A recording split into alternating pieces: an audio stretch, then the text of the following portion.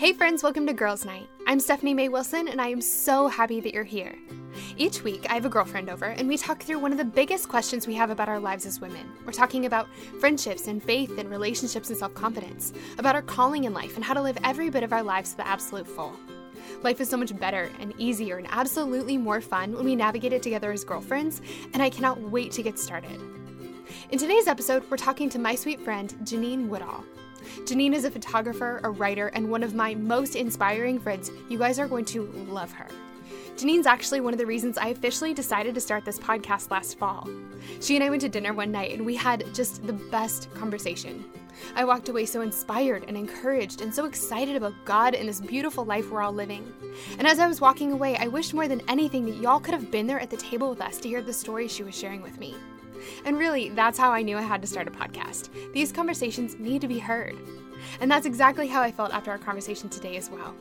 In this episode, we talk about God and how to hear from Him and how to know what He's telling you to do in life. We talk about finances and how we've both gotten out of debt so we can freely pursue our dreams. We talk about learning to love ourselves for who God created us to be. And we talk about how to live our lives to the absolute full, which is what Gennean is doing times 1,000. God has her on the most beautiful adventure right now. I cannot wait for you to hear about it.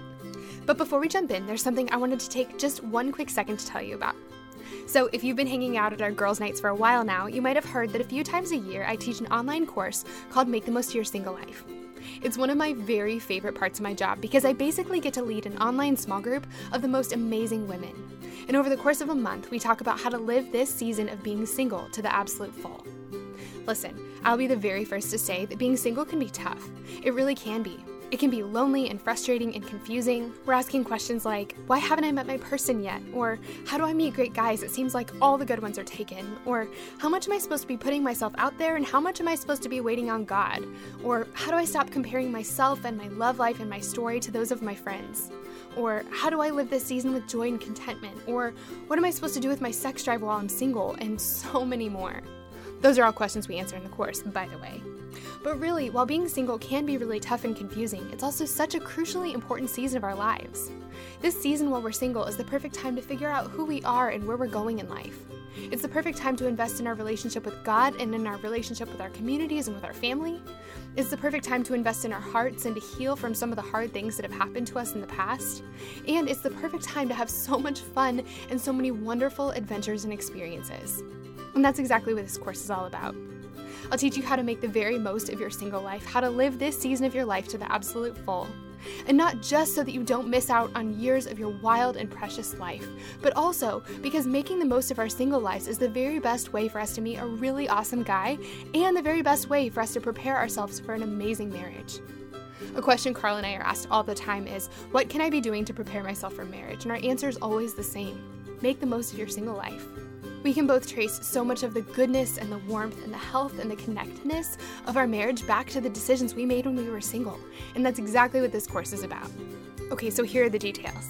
You can find out all about the course and get your name on the waiting list at loveyoursinglelife.com. That link will also be in our show notes, so you can find it there.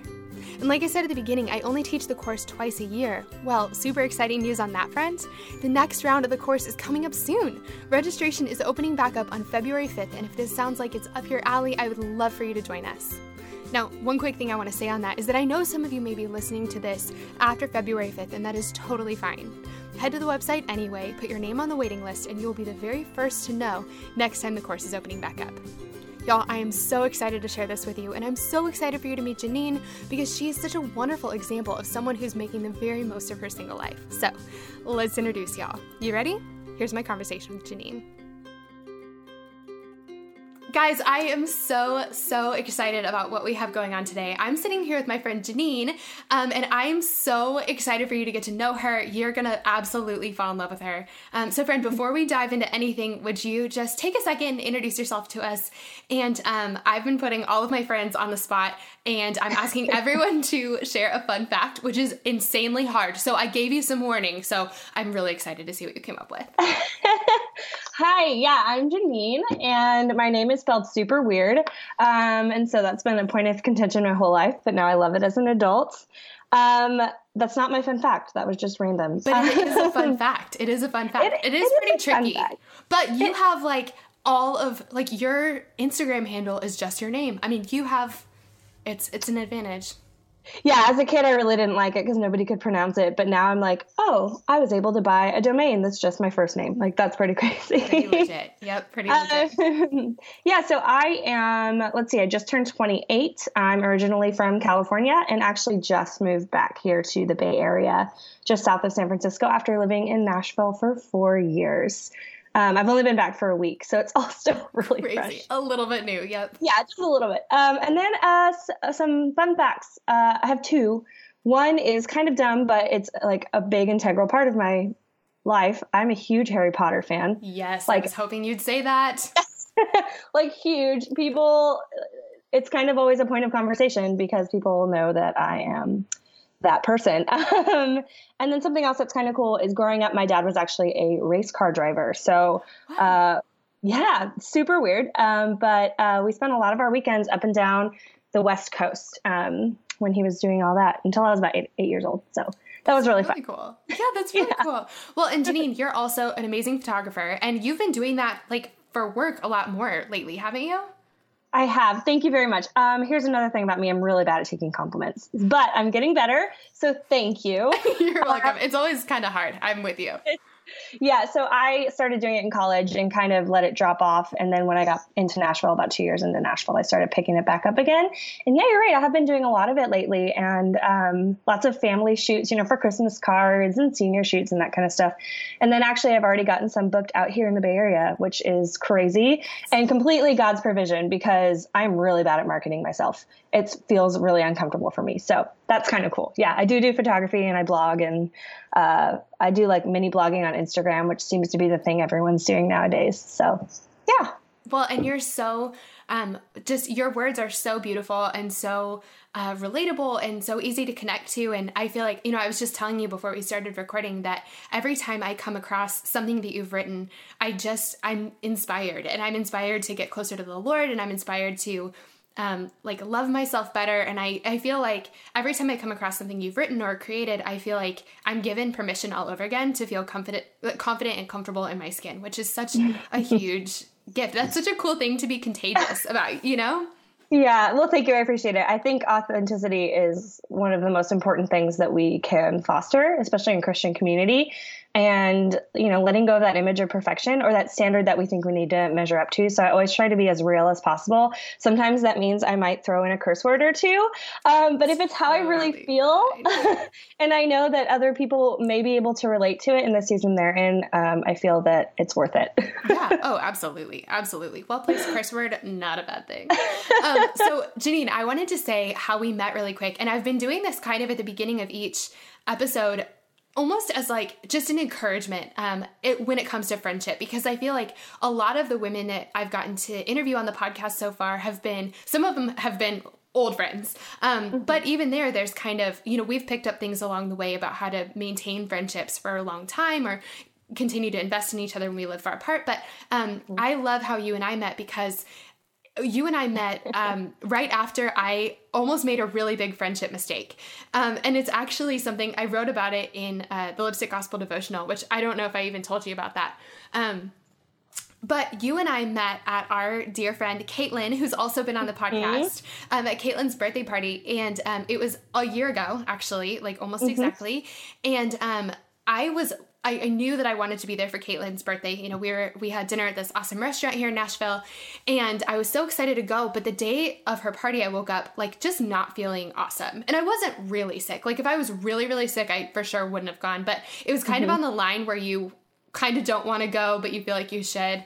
And as I was thinking about it, I had this moment where I thought, she won't even really notice if I don't go. Like, it's not really a big deal if I don't go. Well, I ended up going, and it turns out Caitlin totally would have noticed if I wasn't there, which I think we tell ourselves that lie all the time. Like, it really doesn't matter. No one cares. They won't notice if I'm not there. But we do notice when people aren't there. We notice when people show up for us. And so I'm so glad that I took some Dayquil and showed up, because it was so special to get to spend her birthday with her. But the other thing that happens when we say yes, even when we feel like saying no, is so often we meet friends of friends. And I got to meet you, and we had so much fun sitting at dinner talking. We talked forever, and it was such a blast. And I never would have met you if I wouldn't have said yes to going to Caitlin's birthday. And that's kind of an encouragement for all of us every time we want to be like, oh, I mean, I probably just won't go, or like, they won't notice if I'm not there, or, this is awkward and uncomfortable, so I'm not going to show up. Like, good things happen when we do. And our friendship is a byproduct of that. I'm so grateful for that. Absolutely. Yeah. That was, and then we got dinner, and what a divinely placed friendship, I feel like, because I actually was in the same boat. I wasn't feeling well that day either, which is crazy. We haven't talked about that. No. And last minute, I was like, no, I'm going to go because I love Caitlin and it'll be fine. I can leave early if I really don't feel well. So yeah, definitely glad that I said yes as well. Yes. Oh, I love that. And I'm glad you mentioned our dinner because, so yeah, you and I got dinner like, a month or so after. And, I feel like God did so much in my heart and in my life during our dinner, because you and I sat there forever and shared stories about our lives and like how we've gotten to know God and what he's been doing in us and through us. And, it was so cool because I feel like, and I think we both wrote an Instagram post afterwards about this, that, it was such a reminder for each of us about the power of telling your story, because you weren't trying to like speak to me. You were just trying to tell me about your life, and I wasn't trying to speak to you. I was just trying to tell you about my life. And you and I both walked away like, whoa, God showed me so much tonight. And I'm so, like, it was so good for my heart. I walked away so filled up from that. And it was just such a good reminder of how powerful that can be. Yeah, absolutely. And that was one of those nights where like, I think we just it was so unprompted, but a door just opened for us to both share our stories and our testimonies. And it ended up being so mutually encouraging, which I think is so important. And then breeds into that whole authenticity thing.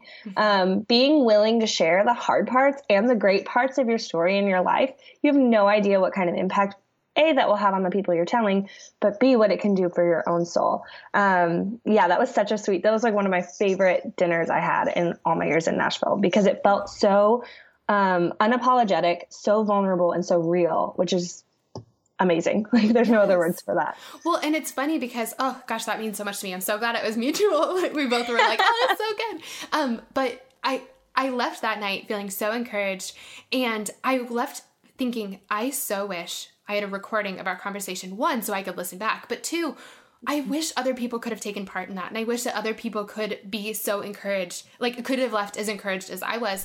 And right around that time, I mean, I sat on the idea of starting a podcast forever and ever. And that dinner, I feel like that's like marked in history for me as one of the days that really pushed me in this direction, thinking like, okay, like other girls need to get to have dinner with you, and other girls need to get to have dinner with my friends. And so, this podcast, I mean, you helped me so much in that. And so I just knew I had to have you on. I knew I had to. Well, I'm super honored. So thank you. Well, okay. You have so many pieces to your story that I just love. And so many things that God has been doing in your life. So I'm so excited to hear about them. And another reason that I'm really excited to have you on is, I know you know this, and I think most of the girls who are listening know this, but I have this course and it's called Make the Most of Your Single Life.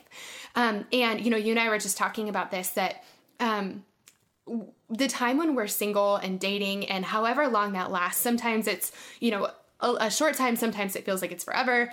It can be really hard and it's challenging and lonely for different reasons. And I think that we as a culture, especially as a church culture, can put such pressure on marriage and make marriage sort of this end goal, which leaves being single and dating as this like waiting period. And it's something that I've had conversations with. I had conversations with so many of the awesome women in our community about it. And it really, all those conversations and all the things that I'd experienced in my own time of being single and dating and getting married, like all that kind of came together in this course, in this community, which has been so fun. And really the heart of it is to use this time, that it's not a time of waiting. It's a time of adventure and purpose and meaning and growth and development and depth with the Lord and with our friends and with ourselves.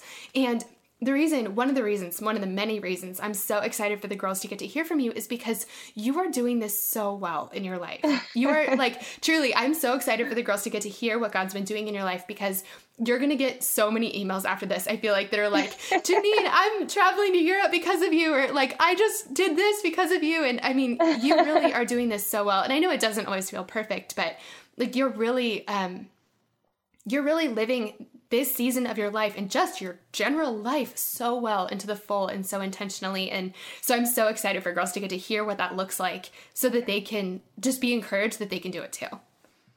You're so sweet. Thank you. I feel like a hot mess most days. I think a lot of us do. But yeah, figuring it out one step at a time. God is really gracious with me, because I'm not the first one to like take that leap, but he keeps putting me in situations where I kind of have to, and it's been so sweet. So yeah. Yep. I love that. Okay, so I know that you are really in the middle of a really amazing adventure right now, and I'm so excited to hear about that. But before we even talk about that, there's a pretty significant reason why some of these adventures had to wait in your life. You've been in a different kind of season of waiting, in that you've been working really hard to do something, and that's pay off debt. Can you talk about that a little bit? You and I feel like I should give everyone kind of a disclaimer here. You and I feel like nerded out about this for so long at dinner. And so that's about to happen. You guys, just heads up, get ready.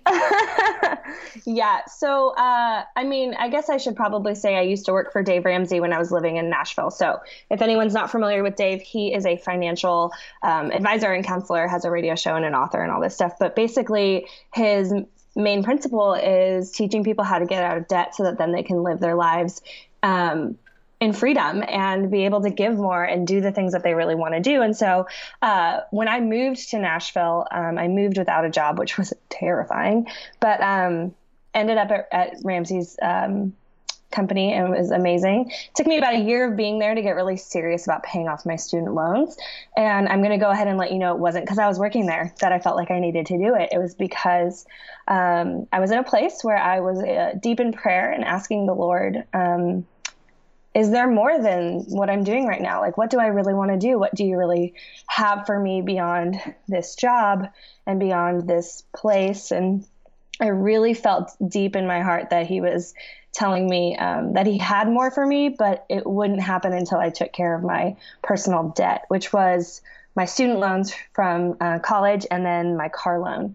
Mm-hmm. And so it was kind of that conviction, honestly, that like got my gears running. And from there, I was like, okay, well, if I don't get to step into more until I'm done with this, then let's get this done. And it seemed like a really intimidating thing to do, especially as a single person on a single income. So it was hard. It was really, really hard. And I like kind of fought tooth and nail to even get started. But I found that the hardest part for me as a single person was accountability, because nobody else was looking at my bank account. Nobody was looking at my budget. If I wanted something, I had to buy it myself. And so one of the first things that I did was I found someone who could be my accountability through the process. I called her my budget buddy. And what we did was we met once a month, and we would meet at the beginning of the month and look at my proposed budget. And then a month later, we would look at what my actual budget then ended up looking like versus my proposed. And we just did that every month.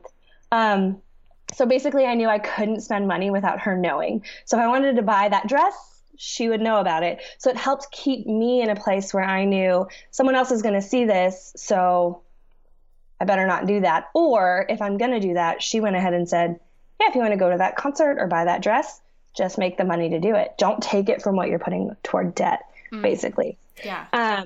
And so I found as a single person too, I did have to take on more jobs to get it done as quickly as I ended up getting it done. So it was hard. It was a hard 2 years of so many random side hustles. Because I had my full-time job as an assistant, but then I was a lot of babysitting, some dog sitting. I did tutoring for a year. I started picking up photography again, so that was helpful. And then I feel like there were a bunch of other random things. I sold a lot of stuff. Like I would go through my closet every month or two and just sell stuff. But eventually that put me in a great financial place where I was able to pay off all my debt. And I have to say, like, there were a couple things that I learned in that process. One was that the hustle is not sustainable. You can work as much as you want and do all the things you want to do, but it's not sustainable long term. I burned out a few times and it was not my finest moment. But that was when I learned, like, okay, rest is okay. And it's okay if I want to do all these things, but I also need to know when it's time to take care of myself. And maybe that means saying no to opportunities where I could have made money. And that was hard for me to do. Or maybe it meant taking a little bit of that money and going to get a massage or getting my nails done. Like, little bits of self-care were really important to help me not burn out in the process. Because it'd be easy to burn out and then say, I'm done with this. I'm just going to go back to not worrying about it. Yeah. But man, I would have regretted if I did that. Yeah. Particularly now that I'm on the other side. And then the other thing I did too, which I thought was really important, was I set little like goals. So after my car was paid off, I like treated myself to something. So I had like little rewards along the way so that I wasn't looking 2 years down the road and saying, well, in 2 years, I'll finally be done. Because knowing my personality, that is way too long to wait for something. And so I said, okay, well, in 7 months, I'll be done with this loan. So I'll go ahead and treat myself to this thing. It just helped me stay more motivated and honestly ended up making me persevere even harder because I'd get one debt paid off and then I'd be like, oh, wow, I did it. I can do this. I can do this. I can do more. I can sacrifice more. I don't have to go out to eat as much. But let's be honest, I went out to eat a lot because I don't like cooking. Yep. But yeah, it helped me to stay motivated, to have the little rewards in mind. Self-care was super important. And then having that accountability and making a budget.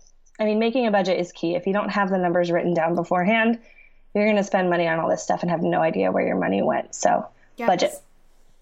It's funny when you and I talked about this. One, I loved hearing about this because one, I mean, I had a bunch of student debt that I finally got paid off, maybe a year and a half ago, which was awesome. But, I mean, I know that this is something we've actually talked about a lot in my community, all the women going through my course, Make the Most of Your Single Life, that so many of them have these really big dreams and things they want to do, but so many of them are like in financial prison because they have such debt, and there are things that they just can't do certain things until that debt's paid off. And I am so glad you mentioned self-care and really taking care of yourself along the way, because you can run further when you're taking care of yourself at intervals along the way. But I also really love that you really took this time and that God disciplined you to say, listen, like, I have really big things for you, but you can't do them while you're in the midst of this. And so you need to take time and you need to put some of the fun things aside for a while,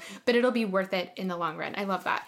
But when you and I were talking about budgeting at dinner, budgeting, I mean, speaking of not having accountability, I never had a budget until I got married. And when I finally had to make one, I was just miserable about it because it sounded like the least fun thing ever. And the interesting thing, as you were talking about paying things off as a single person, the thing that's hard about being married is that you have to be in agreement about it, and that like each of you might be kind of bad about money in different ways, or it's really easy to pull each other off course, to be like, we should maybe eat in. But if one person's like, no, let's just get Chipotle, you're getting Chipotle. But really, I mean, Carl and I created a budget for the first time. We use, it's called YNAB. It's You Need a Budget. And I just love it. But we created a budget a couple months into us being married, and it has offered such freedom and possibilities. And my favorite example is, I think, all the time throughout our lives, like different financial challenges come up, things get expensive, things happen, whatever. Carl, I think, had to get like an oil change, and they ended up telling him that all 4 of his tires needed to be replaced, which is $1 bazillion, like the most expensive thing ever. And I think normally my reaction would have been just fury. Like, I cannot believe this is happening. This sucks so much. And also, I mean, it would have been like, I guess, tighten our belts in every way. I guess we can't go on this trip or eat out, or you can't buy new shoes, or whatever the thing is. But because we had a bucket for each dollar that we spent, we had a purpose for each dollar, and we'd been saving up a little bit by a little bit each month. We were able to actually pay for the tires, just pay for them. And we were able to go to lunch afterwards, and it was totally okay. It wasn't even a bad day. And that day, I just was like, oh, okay. Yes. It sounds like this really boring, really not fun thing, but actually it's a little bit of intentionality on the front end that leads to such freedom and goodness on the back end. Yeah, just a little bit of planning for those rainy days that always are going to come. They're always going to come. So when you just plan for it and have that money set aside, it makes those emergencies so much easier to get through because you don't have that on your back. You don't have to put it on a credit card necessarily. You can just pay for it and be done with it. Yes, planning. It's fun.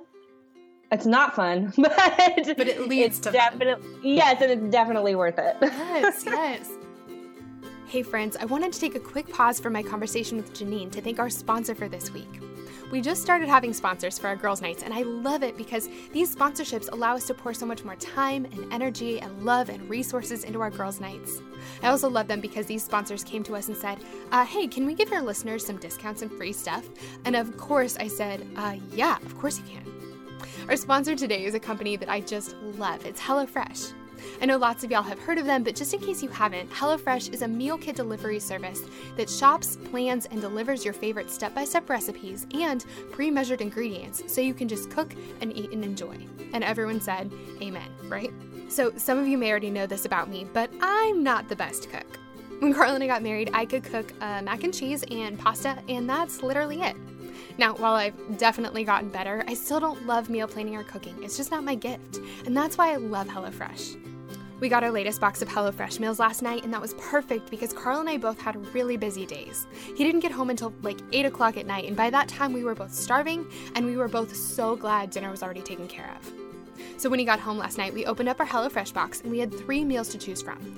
And let me tell you, they all looked so good, we had to do rock, paper, scissors to decide which one we were going to make. My vote was the burgers, but Carl won out with the Carolina barbecue chicken, which came with mac and cheese, so zero part of me was complaining. Oh, that's one thing. When you order HelloFresh, you get to pick between 3 different meal plans, either classic or veggie or family. We picked classic, which is a variety of meat and fish and veggies. We just love it. So anyway, last night was great because so much of the work was already done for us. We didn't have to go to the grocery store or spend a bunch of time meal planning. All the ingredients were there and ready to go. And they were all separated out so you knew which ingredients to use for each recipe. And they were in these perfectly sized, pre-measured containers. All we had to do was open them. The box also came with a detailed step-by-step recipe card with pictures that even I could follow, which I'm telling you is really saying something. The best part is that 30 minutes later, we had a delicious home-cooked meal without any of the hassle or the mess or the stress. Guys, I'm such a fan of HelloFresh, and I love them even more because they want to give you $30 off your first week of meals. Isn't that amazing? $30 of food for free. So here's how you get it. For $30 off your first week of HelloFresh, visit HelloFresh.com and enter promo code Stephanie30. That's the number 30. Again, the website is HelloFresh.com, and the promo code for $30 off your first week of meals is Stephanie30. Thank you so much to HelloFresh for sponsoring our girls' nights, and without any further ado, let's get back to my conversation with Gennean. Well, so I want to hear, so God has been doing some amazing things in your life, and he had a lot for you, and he has a lot for you that you kind of had to get through this hurdle in order for him to really talk to you about it. So what has he been speaking to you about? And tell us about the journey you're on now. It's so exciting. Okay, so I kind of have to backtrack like a year and a half. It was April of 2016, and I just one day I was going through the motions, working and doing all the extra jobs and everything. I was tired. I was nearing one of my burnouts. And I had a thought that just popped into my head, I should say, okay, so my end reward the whole time while I was paying off all my debt was I told myself I was going to go to Europe for a few weeks because I have some family in London and I've always wanted to go. So I was like, hey, that's going to be like my end. That's what I'm looking forward to. It's going to be awesome. But then back in April 2016, a thought came into my head, and it was just, maybe you're going to be in Europe longer than 2 weeks. Well, I was like, well, that's weird. That doesn't make any sense. I don't have that much vacation time at work. I'm going to ignore that. thought, which ironically is how I ended up moving to Nashville. It's like the same story. I had a thought that I was supposed to move to the South, and I was like, that's weird. I've never been there. Bye. Not going to think about that anymore. Just kept popping up. And then we know that I ended up moving to Nashville eventually. So it popped up, but I tried to ignore it. And then it just kept coming up, whether it was a conversation I was having with a friend or something I was reading. This thought about traveling in Europe just would not go away. It was very nagging. And typically I know that if something keeps coming up, it's not me thinking it, it's the Holy Spirit telling me something. Mm-hmm. And so, but I'm not like the most flexible person. Change is hard, especially big changes like traveling for a few months. And so I had to go to my mentor, who is actually who I'm living with right now in California. She's basically like my second mom. And so when I was home last summer, I came to their house and they were asking how Nashville was and how my job was. And I had just seen all my family up in Sacramento. And I just started crying. Like it was not pretty, but it was the first time I verbalized this dream that I had to travel Europe for a few months. And I tried to self-justify it. I said, well, but it's crazy. It doesn't make sense. It's very irresponsible. It's the millennium's dream, right? Mm-hmm. Or millennial. Yeah. Oh my gosh. You know what I mean? Both, yes. And so I was almost trying to like say it's not a real thing. I can't really go do it. And this woman, her name's Lois. She's the best. I hope she listens. She's going to listen to this. Yeah.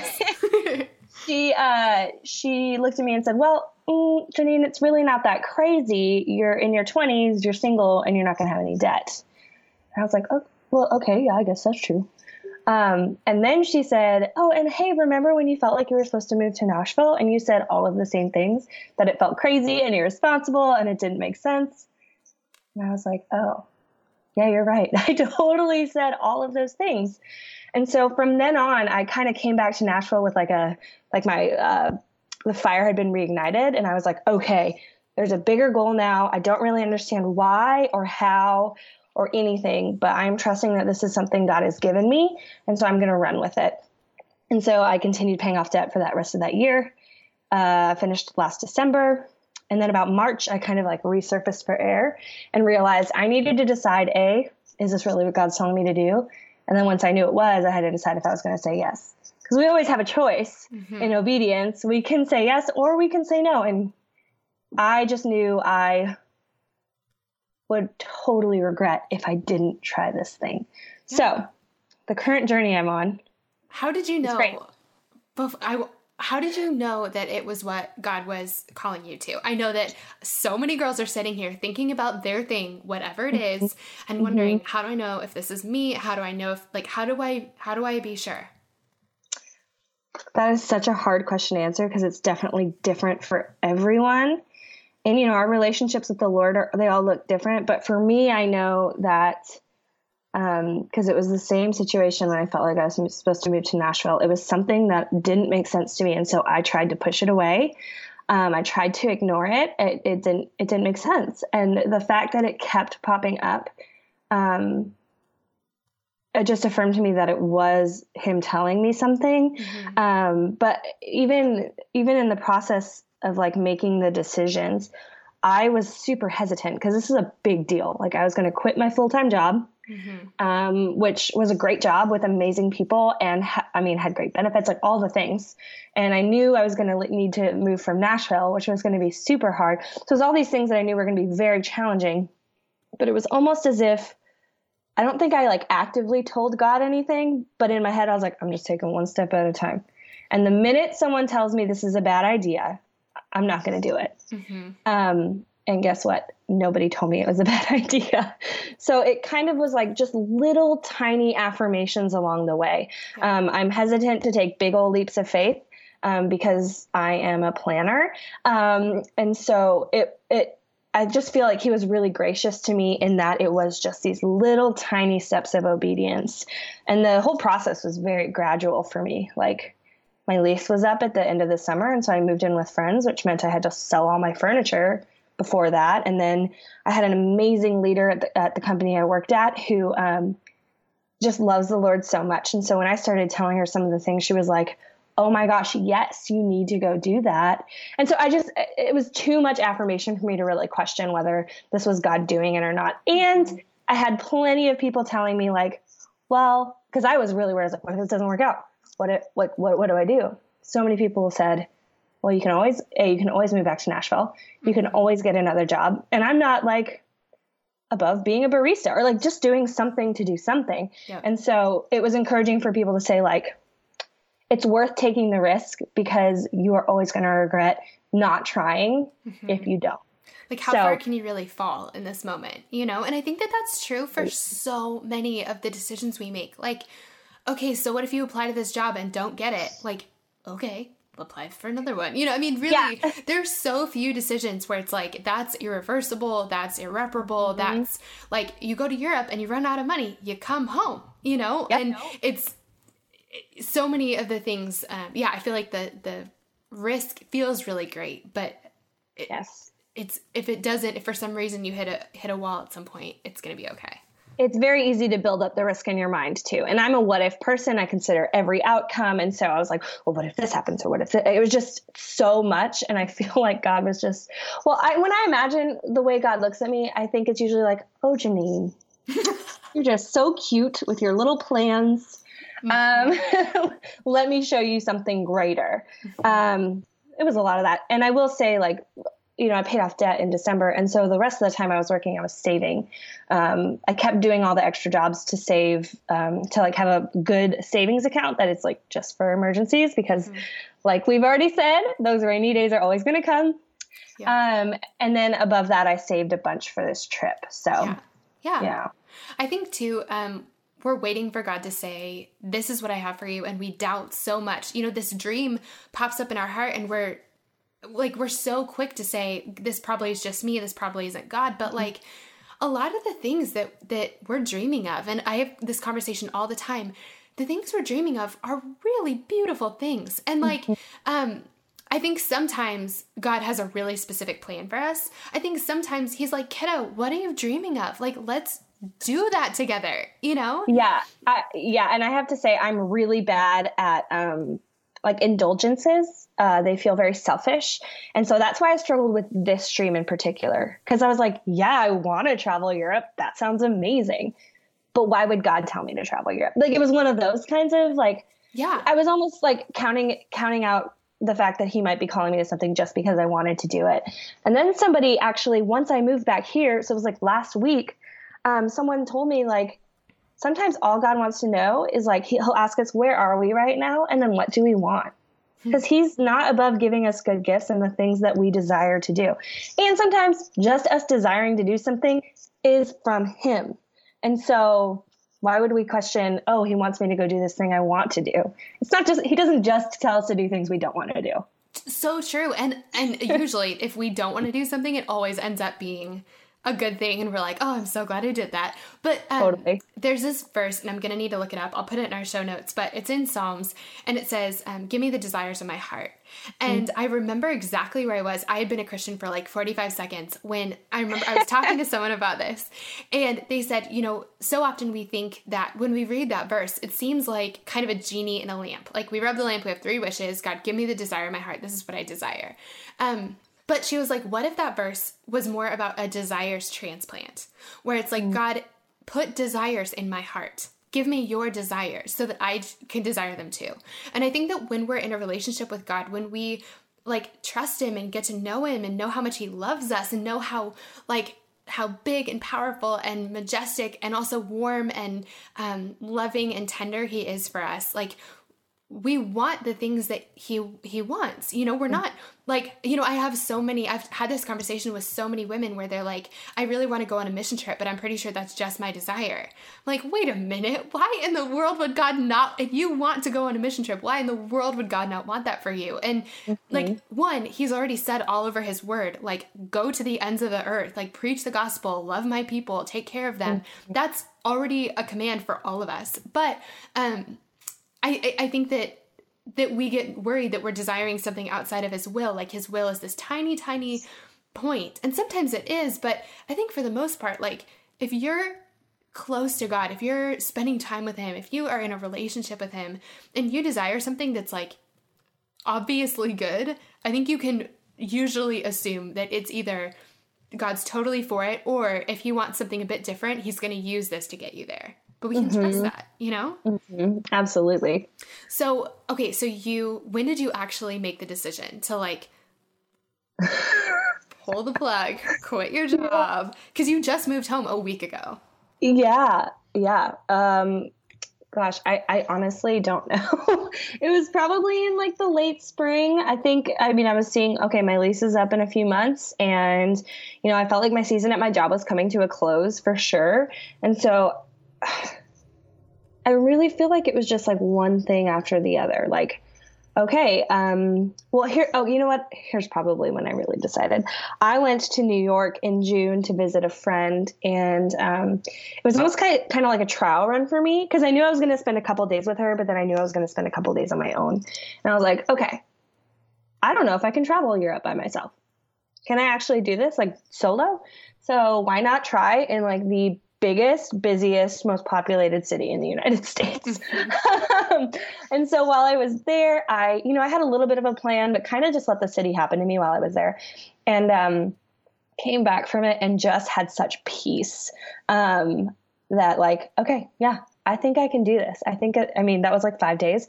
It's a little different than like 4 or 5 months, but hey, it's a stepping stone. So I came back, and I think that was about the time that I had the conversation with my leader at work. And ironically, actually, she wanted to talk to me about what God was doing in my life, because she had a sense that something was coming. And so we had that conversation, and she was totally on my side about it. Super supportive. And that was when I was like, okay, yeah, well, I've told her, so I guess this is happening. Like, it was kind of one of those things. I was like, well, I told my roommates I'm moving, so I'm going to live with my friends. So like, it was just one of those, like, one step at a time that totally set me on this path. But yeah, it's been a hard transition. I won't lie about that. I loved Nashville, and I loved the community there. And I haven't lived in my hometown for like 8 or 9 years. So it's weird. Yeah. Yes, absolutely. But like, and you said this right before we started recording, you said just because it's hard doesn't mean it's like, or just because it's hard doesn't mean it's wrong. Like, it's that right and hard are oftentimes the same thing. Oh, actually, can I throw in a Harry Potter quote? Oh, absolutely. Any day. Any day. Oh my gosh. I might butcher it now that I've said I'm going to do it. But basically, it just talks about how sometimes the easy thing is not the right thing. I'm so sad I don't actually know it by heart, because that's a fail as a fan. But it says sometimes we have to make the choice between what's right and what's easy. That's what it is. Dumbledore, he said it. Yes. And so this is one of those things where this was not the easy decision. But in my gut and in my heart, I knew it was the right decision. So here we are. I love it. Well, okay. So do you have a plan for Europe? When do you leave? Where are you going? What are you going to be doing while you're there? Do you know any, and it's okay if you don't. I know that's always, I feel like asking people their plans. That's like, oh, you're graduating high school. Where are you going to college? Or graduating college. What are you going to do with your life? You're like, stop asking. All the hard questions, yes. I have some semblance. I mean, this season, I'm not going to leave until the spring. So like March or April. And the reason that I moved back to California months before that is for multiple reasons. But the biggest one, I just knew God was pulling me into a season of rest. Because I was working so much in Nashville. I was just go, go, go. And in that, he taught me that I actually don't trust him to provide for me financially, which was really hard for me, because I was like, but wait, I paid off all my debt. And then I heard myself say that, and I was like, oh, right. I said, I paid off all my debt. He just has shown me that, like, I rely on myself, because I've had to be financially independent since I was like 15. So I rely on me to make money. Big things like jobs or college, those are very easy for me to trust God to provide, because they're so more out of my control. But like making money, I was like, I'm scrappy. I can find something to do. I can make some money. And I just sensed him telling me a few things. And one was, you don't trust me to provide for you financially. You don't know how to rest. You find a lot of your value in doing, and you don't know how to just sit and be in my presence. And I was like, oh no, you're so right. I don't know how to do those things. And then I felt like he was like, so I'm going to teach you all those things at once. And it's going to be hard. It's going to be so hard. But I know that it's going to be worth it. One, just as a human, as a child of God, I need to know how to do those things. But I have this deep, deep sense that all the things I'm going to learn in these few months are somehow going to propel me into whatever it is I'm supposed to be doing when I'm in Europe. So to answer your question, I don't fully know what I'm going to be doing while I'm in Europe, apart from seeing some family and friends. And then I have like friends of friends that are in different countries. So I'm going to try and be connecting with all of them. I'm really passionate about getting a locals experience and not just being a tourist. And so not that that's bad. I just, I really want to invest as much as I can, even if it's just for a short amount of time. And so I'm really hoping to get that experience. And you know, as a believer, it'll be really interesting to go over there because, you know, like it's not, I don't know how to say it. I anticipate that there might be some darkness in different countries and different cities. And I just want to be a light in those places. I want God to use me however he sees fit. And then I have a little passion project on my heart with photography while I'm out there. So I see God developing that vision a little bit while I'm in this season of rest. Man, so good. I'm so excited about all that God's doing. And I feel like the girls who are listening already are like, tell me your Instagram so that I can follow along. Don't worry, you guys, we will be able to follow along. I cannot wait. So Gennean, there are two other things I really wanted to ask you about.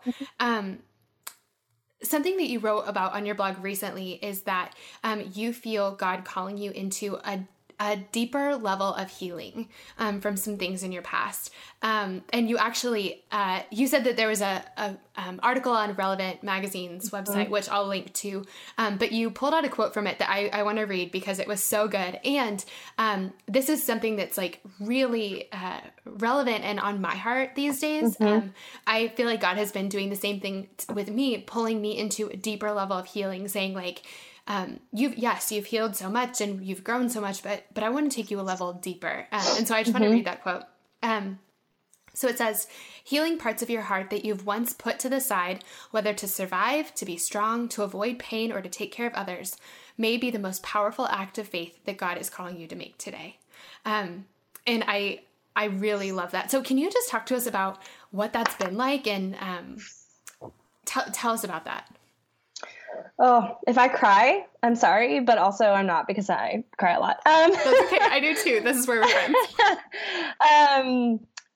Yeah, I guess the easiest way to say it is I had to grow up really fast. Just as a kid, just some things happened in my family when my parents split up, and I was the oldest. I had a younger brother, and I kind of went into like helper mode and ignored a lot of my own feelings that I was dealing with, or that I wasn't dealing with them. That was the problem. And so then when I was a teenager, a lot of those emotions resurfaced kind of out of nowhere.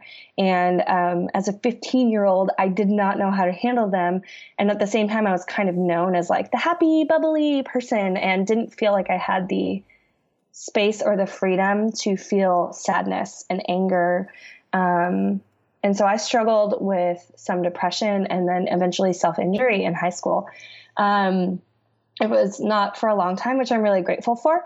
And I went to counseling, but I realized that, while I learned through counseling then that it's okay to feel those feelings, I didn't fully immerse myself in them. And just as an adult, it's like you start to see things differently than you did as a child. You look back on certain memories that maybe you stuffed down and hadn't thought about for a really long time. And all of a sudden God brings them back, to your mind, and you realize, oh my gosh, I didn't even realize that I felt this way. And that's kind of what's been happening. It's been like, oh, I didn't realize that maybe me being, the fixer and the helper in the family has put me in a really weird situation as an adult, because I'm still kind of looked at that way.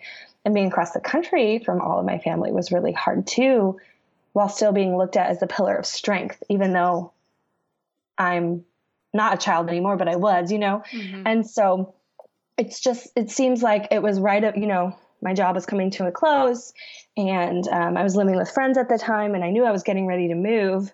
And all of a sudden, all these emotions started resurfacing, these memories. And I just sensed God saying, hey, there's still some things we need to work on. And knowing, this is where I'm going to probably cry, and knowing that I'm actually going to have the time and space to work through those in this season of rest. It's his timing. It's completely his timing. And I am like a strong proponent for counseling for everyone, because it doesn't matter if you're like currently going through a really tough situation or not. Having an objective perspective to speak into your life, and who's trained to do those things, I think is so crucial and so important. And so that's one of my big things on my to-do list while I'm here home without a full-time job. I want to go to counseling and just work through some of these things that I didn't realize I hadn't addressed or I had stuffed down, particularly in regard to family and then relationships. I'm like, I like self-deprecatingly call myself the eternal single friend. Which is partially true. I mean, I've been single for 6 years, and I'm not bitter about it. I actually see so much purpose in it, but I've realized it's because I'm really scared of relationships. And maybe that has some stuff to do with, my family or my experiences. And so seeing some of those things, I'm a highly self-aware person, which is good and bad, because sometimes I'm like, oh, I can self-diagnose. It's fine. But no, I really need to have someone else speak into my life about these things. So just leaning into those places where I see there are still wounds and there are still just things that need to be worked through. And there's a lot of good things too. My life's not all sadness right now. It's just, I just see so much purpose in this season, and knowing that I get to have the space to like converse with God on these things, and then have a professional help me through them as well.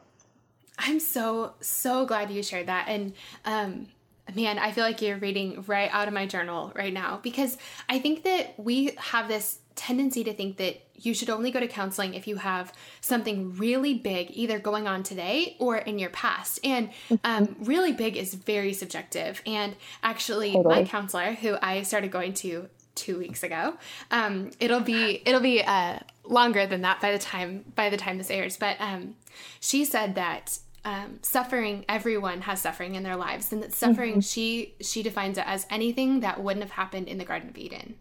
And that's exactly the face I made. I just was like, oh, gotta write that one down. Yes, seriously. I mean, so I think we think that something giant needs to have happened in our lives. And there's not anything giant going on in my life today, or, not anything giant that I can think of where I'm like, oh, I really, I for sure need to go to counseling for that. But there just were enough things where I was like, almost like the emotional or mental equivalent of like, my knee hurts sometimes when it rains, or like every once in a while, like I get a headache and I'm not sure why, or just like little things. And I started kind of writing them down, like, oh, there was this sad thing that happened that one time that, I've never really talked to anyone about, or when I get in this situation, I tend to react this way and I wish I didn't react that way, or just things like that. And so it's been on my to-do list forever to find someone to talk to, because I had this inclination that this was the best thing I could do for myself and for my relationships and for my marriage and for my friendships and for the women that I lead. And so when you shared this quote, I was like, oh yes, oh my gosh, so good. And so I know that that's something I really wanted to do in my life. And I love hearing that you're doing it too, because I feel like we can like hold hands and do it together. Yeah. And I think it's important too. There's this, man, I hope I can say this, but there's kind of a stereotype in the church that like, you should be fine. You're a Christian. You should have joy. You have Jesus. He did everything for you. And while those things are so true, that does not mean that we need to mask our emotions or try to ignore them. And like, I just want everyone to know that like, you have permission to feel your feelings, whether they are good and joyous or they are really hard and really depressing. There's no shame in that. Honestly, it's far more healthy to feel your feelings and work through them than to try to mask them with like joy that might not be genuine.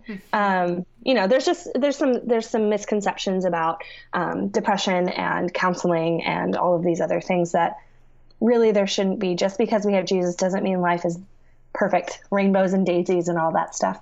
It's still really, really hard because we live in a broken world full of broken people who are trying their best. I think most people are really trying their best, but we are going to fail one another. We are going to hurt one another. And so there's no shame in feeling those deep feelings.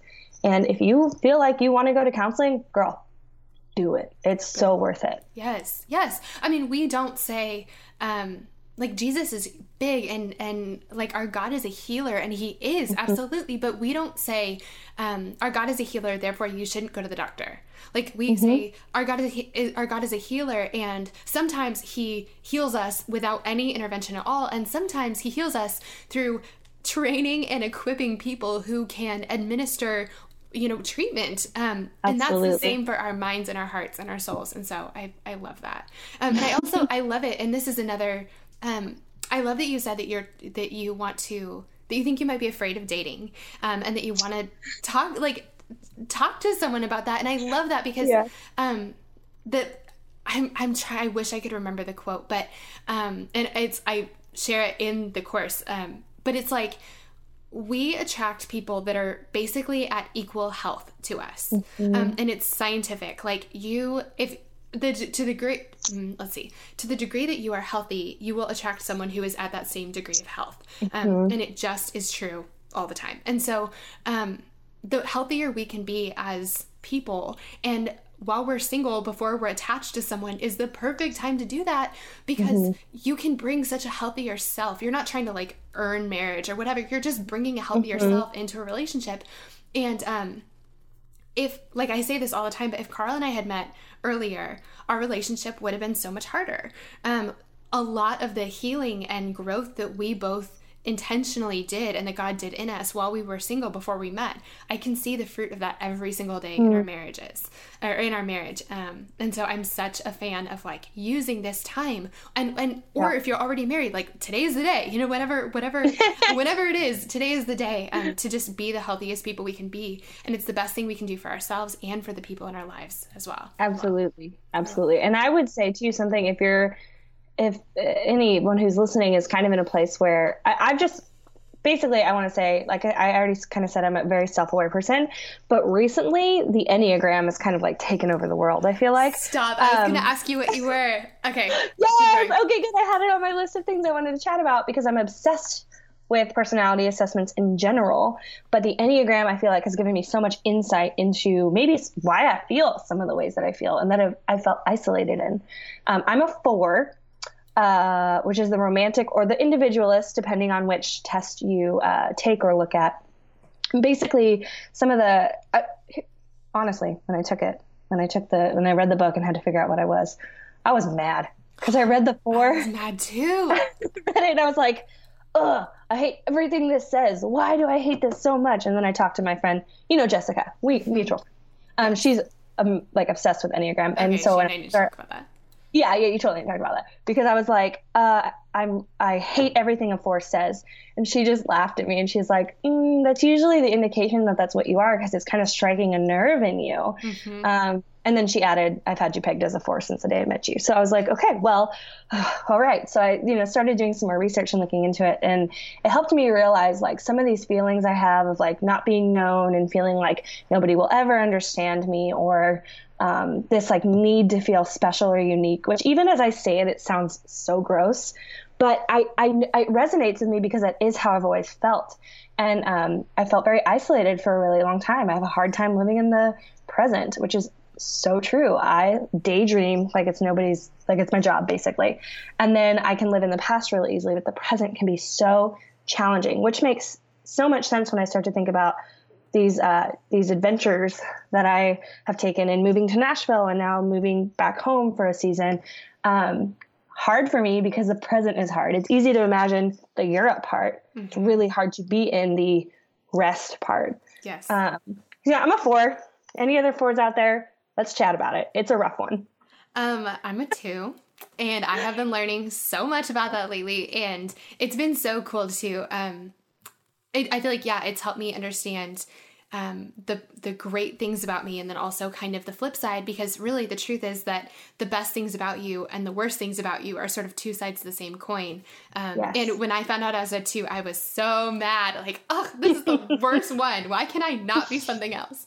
But it's been so good. I'm so glad you said that. I'm hoping that we can have an Enneagram expert on the podcast sooner rather than later. So we're working on that. Oh, that'd be amazing. Yes. The other thing I wanted to ask you about, and then we have 3 last questions that I have been asking everybody. But something that you have been talking about lately, and that you have written about kind of a lot, is I know in February of last year, February of this year or last year, I can't remember. You made a really big decision, and that decision was that you were going to start loving yourself.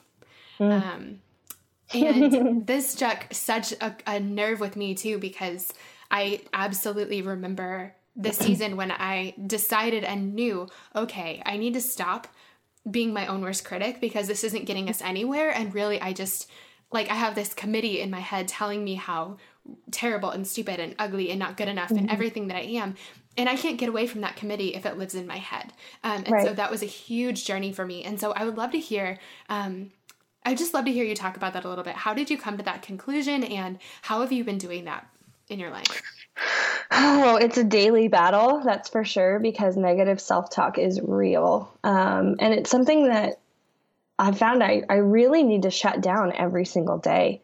I had a friend back in Nashville who, whenever I'd say something negative about myself, and I'm really hard on myself. I actually was really torn with the Enneagram between being a 4 and a 1, and a 1's a perfectionist. I'm so hard on myself. I count myself out before anyone else can. But my friend, whenever I'd say something negative, she would look at me and say, "Do not talk about my friend Gennean that way." Stop it. I had a girlfriend say that to me too, and it just like game over. Yeah. Game over. I know. I just like kind of stood there in shock, like, oh no, what do I do? Like, yeah, why am I talking about myself this way? And I've kind of adopted it and started saying it when people say negative things about themselves. And I have to say it to myself, like, on a daily basis. Like, why are you saying that about yourself? Like, God made you, and you are special, and you are unique, and you are beautiful, and you are talented and gifted, and things that are very hard for my heart to receive. I'm not good at receiving in general. So, I made that decision because it was about the time I was coming up from air from all of my crazy jobs. And I just realized that I was 27 and had hated my body since I was like 14. That's half of my life. Really long time. It's such a long time. And I've always been more athletically built, and always kind of like in high school, I thought I was like the ugly friend of the group, which is, I hate that that's true, but it is 100% how I felt. And I think one day I was looking through old journals. I keep all of my journals. And I was reading back through them, and I became a Christian in high school when I was 17. So, I didn't know a lot of things when I was 14, 15, 16, but, just seeing the progression of still not loving myself, it broke my heart. And I think I just got a sense of God's heart for me in that moment of like him just saying, "Gennean, I made you. Like, I made you." And I'm going to cry again. Oh my gosh. Am I the first one who's cried? Is this okay? Oh, you are. I've cried. I have cried. And no, you're not the first. You're okay. Perfect. You're fine. I just felt him saying, "I made you intentionally. I made you with purpose, on purpose, for a purpose. I made you in my image. So you are not ugly. You are beautiful. You are not fat. You are perfectly made the way I wanted you to be." And that doesn't disqualify needing to take care of myself, because I think that's something else I realized too was, well, maybe I'm not taking care of myself. Maybe I should be actually following the diet the doctor told me I needed to follow, and exercising more. And I know that when I'm exercising, I feel better. So it was just kind of one of those things where I sensed, hey, like, no more of this. It's not right. And it's not fair to yourself to feel all these negative feelings. Nobody is saying any of these things to you. In fact, everyone is saying the opposite. So why are you buying into the lies that you're not good enough, you're not pretty enough, you're not fill in the blank, you're not enough? And so it was just one of those things where I was like, I need to put it out there, because I also process best through the written word. And so putting it out there, writing it out, I actually wrote it just for me. But as I was reading through it, I was like, I don't know who else might need to read this. Also, it might be really good accountability if I go ahead and put it out on the internet. And it ended up being one of the best things I could have done in that regard, because I had a lot of other girls kind of come to me after that. But it's still really hard. It's not like the flick of a switch. Mm-mm. It's not like, oh, now I never think anything negative about myself, I'm great. It's still a daily battle, but knowing and praying that God just really like roots that in my heart, that he made me, and there's purpose and intentionality and beauty in the way that he made me, has been the key to remembering that I got to shut down the negative stuff that I tell myself. Yes. I feel like that was the same thing. Gosh, again, you're like reading my journal. I feel like this hits so close to home, because like insecurity and negative self-talk was just one of the hardest. Insecurity is one of the hardest battles I've ever fought. And it was a lifelong battle. And it was only, I think I was probably 24 or 25 when I finally like realized that maybe the things that I thought were true about me weren't actually true. And I started digging into God's word and trying to figure out what it is that he says about me. And then I was stuck with sort of a decision. I had all the things I'd been saying about myself for years, all the reasons I wasn't good enough and ugly and too much and stupid and all these things. And then on the other hand, I had the things that God says to be true about me. And I had to decide which one I wanted to believe. And I mean, when you put it like that, it's like, okay, my thoughts or God's thoughts? Like one of those is not like the other. And I decided, I want to believe what God says. And I had sort of a little tiny vision, I think, of what it could look like to actually believe the things that God says to be true about you, and how tall you would walk, and how radiant you would be, how much you would glow if you just believed these things to be true.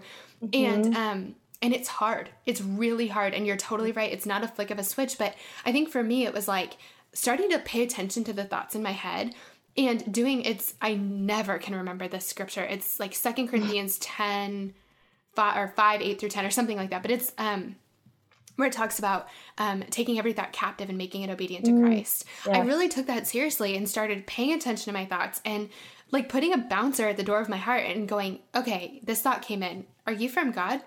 Wait a minute. God has never said that about me. No, you get out, and like replacing it with the truth, making it obedient to Christ. And it's totally a new way of walking, and it feels so foreign and uncomfortable, but it's been really cool because the more I practiced believing that I am who God says I am, the more it's stuck.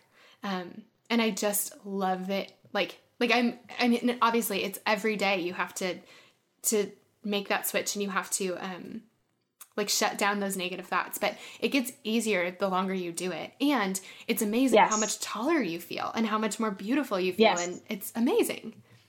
Yes. And I'd have to say, I completely agree with all of that, because I actually took Post-it notes of, scripture where God was telling me who I am and how he made me. And I put them all over my bathroom mirror. It was a hot mess, but it was so good for me every morning to be getting ready and seeing those things and remembering that those are the truth, and what I might be telling myself is not the truth. It helps to kind of ingrain it into my head and into my heart so that I could walk more confidently throughout the day. I think the biggest reason I struggle is sometimes I feel very confident, and then I think, am I being overly confident? But I don't think we need to question those things. If God made us intentionally, and he says that we're perfectly and wonderfully made, and that he knows every hair on our head, like just all the things that he says about us that are truth, it's much easier, like you said, to recognize the lies. Yes.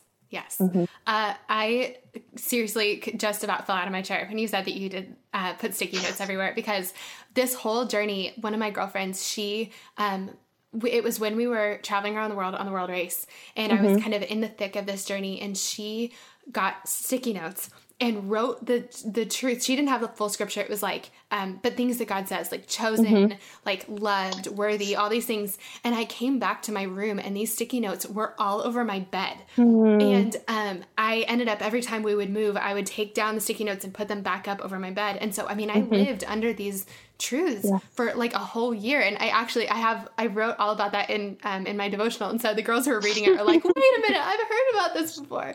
I love that you did that. That's so amazing. I love that. I brought them with me to California, so they're still here. Yes. Oh my gosh. Sticky notes for the win. I feel like we just need to like give out pads of sticky notes to everybody. Just put these above your bed. It helps. Okay. So I want to ask you just kind of our last 3 questions. I feel like we could sit here and talk forever, and honestly, I would love to. So, but I would love to know, gosh, and you're in such a season of learning, but what's one of the things, like kind of if you could like pinpoint a specific thing, what's something that God's teaching you right now? Just the importance of rest. Yes. And how it isn't self-indulgent and it isn't selfish.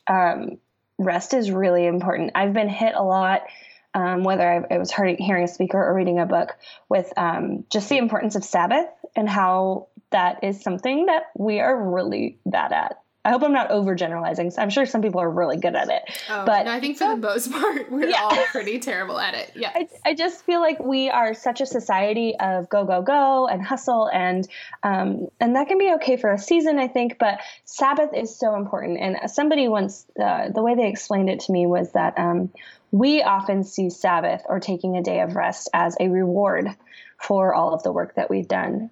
But what if it's actually preparation for the work that God has for us?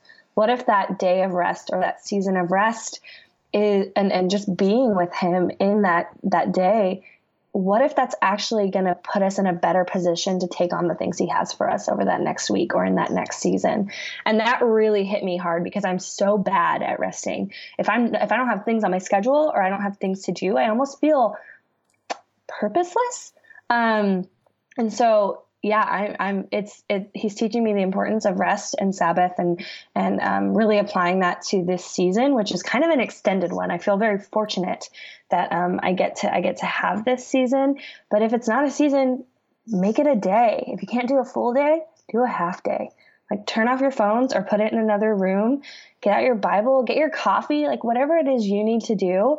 Or if you have a family, like everyone just hang out together without a TV, without phones, without anything. And just be with one another and like spend time talking about what God's doing in your life and the things you're praying for and hoping for. And, open your Bibles and read some scripture and see how God might speak to you through that. Because what if you read something or what if you have a conversation with someone in that time and it just opens up an opportunity for you that next week that you might not have had? Like that, I'm going to cry again. I just think that that's incredible. And like, what a gift we have that like, that's something we're supposed to do. Mm-hmm. That's something that we get to do because God commanded it.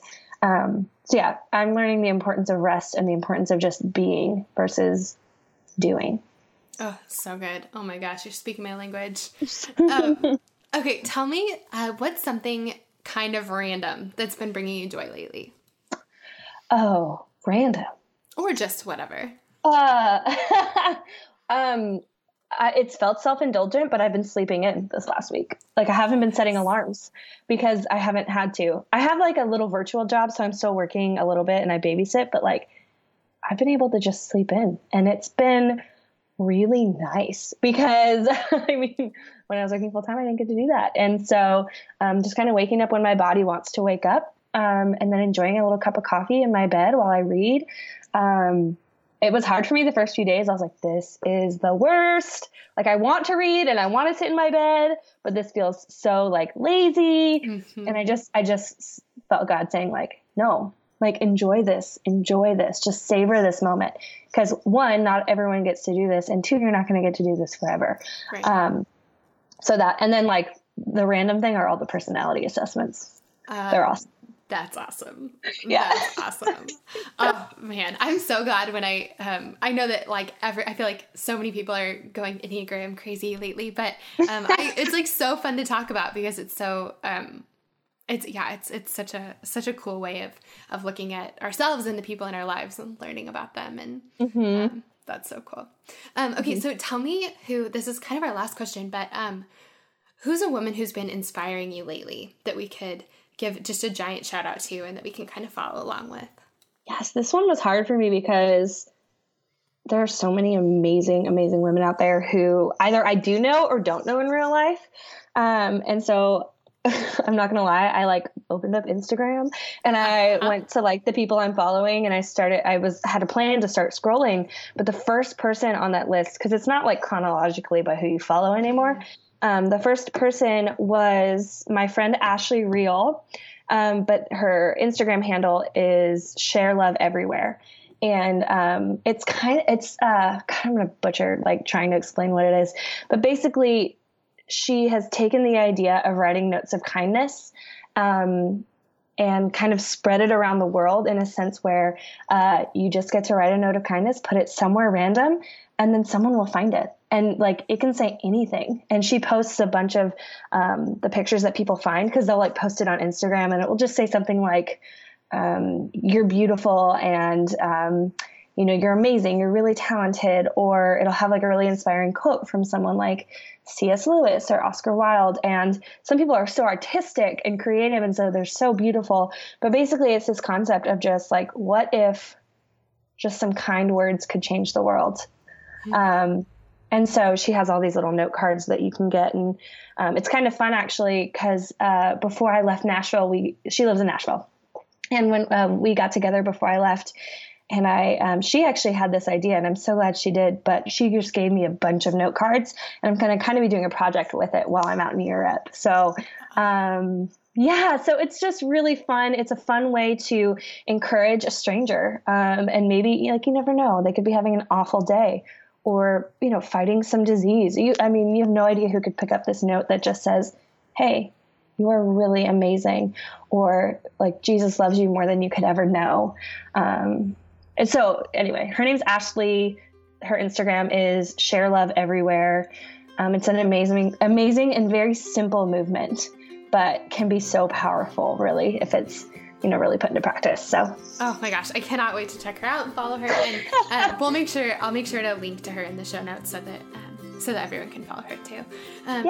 Gennean, thank you so much for talking with me. This has been so good for my heart, and I just am so glad that all the women in our community are going to get to know you and follow along with your journey. And I love what God's doing in your life and through your life, and I'm just so grateful to know you and get to cheer you on. You guys, isn't Gennean the best? I just love her, and I loved this conversation, and I am so happy I got to share it with you. One thing I wanted to mention quickly is that I know we talked about a lot in today's episode, and so if you ever want to find the links to any of those things, all you have to do is go to my website. It's stephaniemaywilson.com/blog, and for every episode we'll have a blog post with the show notes. All of the links will be there for everything we talked about, including Gennean's contact info, so y'all can be friends with her, and so you can follow along with her upcoming adventures. The other thing I wanted to mention is that if you haven't had a chance yet, it would mean so much to me if you would take a quick second to leave us a rating and a review on iTunes. We've gotten so many amazing 5-star reviews from y'all, and you've left the sweetest comments. I can't tell you how much it means to me, and also it really helps out the podcast. So if you haven't yet, please take just 1 second to leave a rating and a review. Thank you so much. Friends, that's all we have for today, but we'll be back next week with another episode of Girls Night, and trust me, you're gonna love it. See you then.